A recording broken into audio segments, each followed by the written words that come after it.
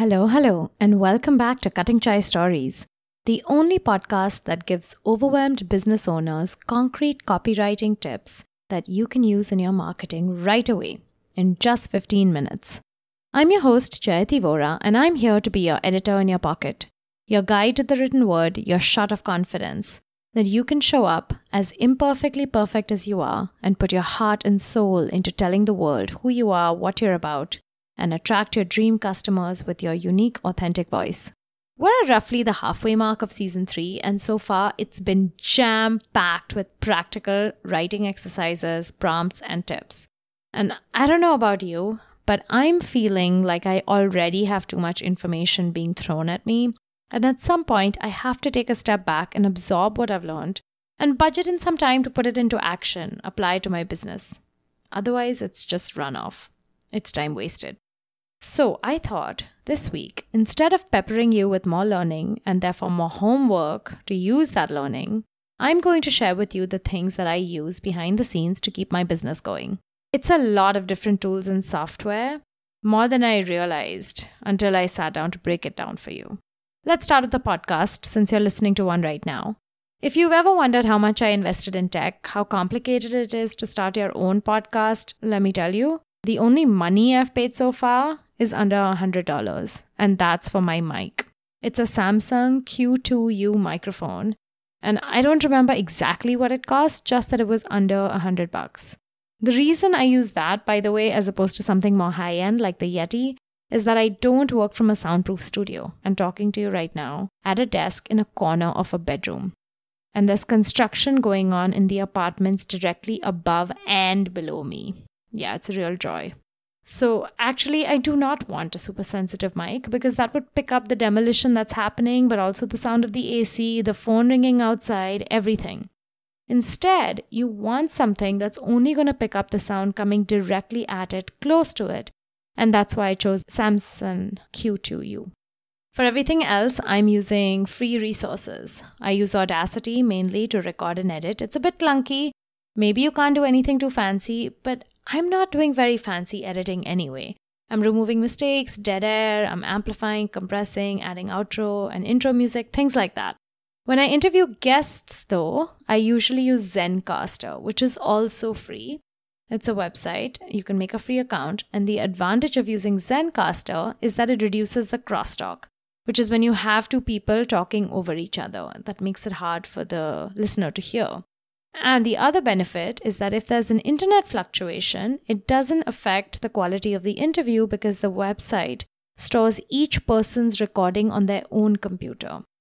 In terms of distributing the podcast, I use the free distribution service Anchor, although I will say I am seriously considering shifting to a paid service so that I can get better statistics on how many of you listen to this podcast. I use QuickTime Player, which is free for Apple users, to edit a clip of my podcast episodes for social media, and I think there are alternatives for that for Windows users. And finally, I use the free tier of the app Headliner to make my audiograms for Instagram. Those are those little videos, typically shorter than a minute, that I create and post on my Instagram feed with a clip of the podcast that I use as a teaser. There's a pro version as well, but because I only make short podcasts and need weekly clips, I don't need more than the 10 minutes of audiograms a month that I get in the free version. So that's plenty. So you can see with the podcast, my Gujarati money-saving genes are clearly on display. Let's move on to email. For about a year, I had the free version of MailChimp because it was free and it was fairly easy to set up. I did hire a MailChimp expert for an hour to teach me how to do a few things. But that was a cheap one-time expense, and I had recorded the Zoom calls so that every time I need to go back and change something, I have a tutorial that I can work off of. A couple of months ago, though, I upgraded to the standard plan, which I think is $14 or $15 a month with tax. And I did that because I wanted more access to features like A/B testing and customer journeys. So for those of you who don't know, A/B testing is really useful if you want to know what's working about your email campaign and what's not, and learning from that, right? Learning from what's working. I typically want to do A/B testing for my subject lines. That's what I use it for. So what I'll do is write 2 subject lines for each email. And then what MailChimp will do is send the email out at the scheduled time to only half of my list. And half of that half, which means a quarter of my list, gets subject line 1, and a quarter of my list gets subject line 2. And at the end of the determined amount of hours, usually 6 is what MailChimp recommends, MailChimp determines which subject line performed better, which means which subject line got the most opens, and then sends the email with that subject line to the remainder of the list. You can also test things like sender name or time of the send, though I don't usually play around with those options. I recently hired a virtual assistant to help me with email sends and make them more consistent. So that's a fairly new expense and I pay her by the hour. Thank you, Justina, for your flexibility. But as recently as a couple of months ago, I was doing everything myself, and you can absolutely do it yourself. You don't need to pay for somebody to help you if you're not at that stage of your business. Finally, for my web presence, which is the most complicated, I paid for my domain name, cuttingchaistories.com, and for web hosting, and that was with SiteGround. I paid for a logo. I paid for a website developer. I pay for a couple plugins for my website, which is a WordPress site.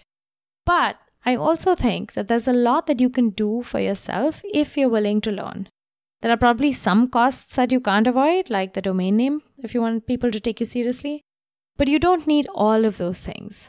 For social media, I am most active on Instagram, followed by Facebook and LinkedIn, all of which are free. I use the free tier of the app Canva to design my social media posts. I use the free version of TapLink, which is a service that allows you to create a landing page of links for your Instagram bio. And I don't use social media scheduling apps, which is another thing that can be a paid service if you want to use it. So those are the bigger recurring expenses I have that are related to these areas of my business. And I'm not counting things like Stripe, for instance, to take payments, or my premium password manager account. So there you have it.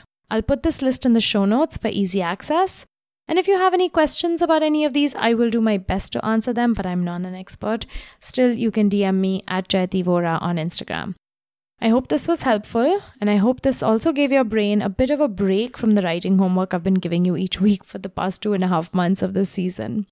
Before I go, this podcast is run on grit and passion, and I show up every week during the season to give you practical ways to up-level your content and improve your marketing. It would mean so much to me if you checked out the newsletter that goes with it at cuttingchaistories.com/subscribe. I email you twice a week on Mondays and Thursdays with more marketing advice, writing prompts for your business, and storytelling emails that show you how to sell with story. It would mean the world to me if you signed up. If you check the entrepreneur box at sign up, I will also send you a free mini course on how to connect with your customers through your copy. Thank you for tuning in. And until I see you next Thursday, tell me, is there an app or a service that you can't live without in your business that I didn't mention? DM me on Instagram at Jayati Vora and tell me.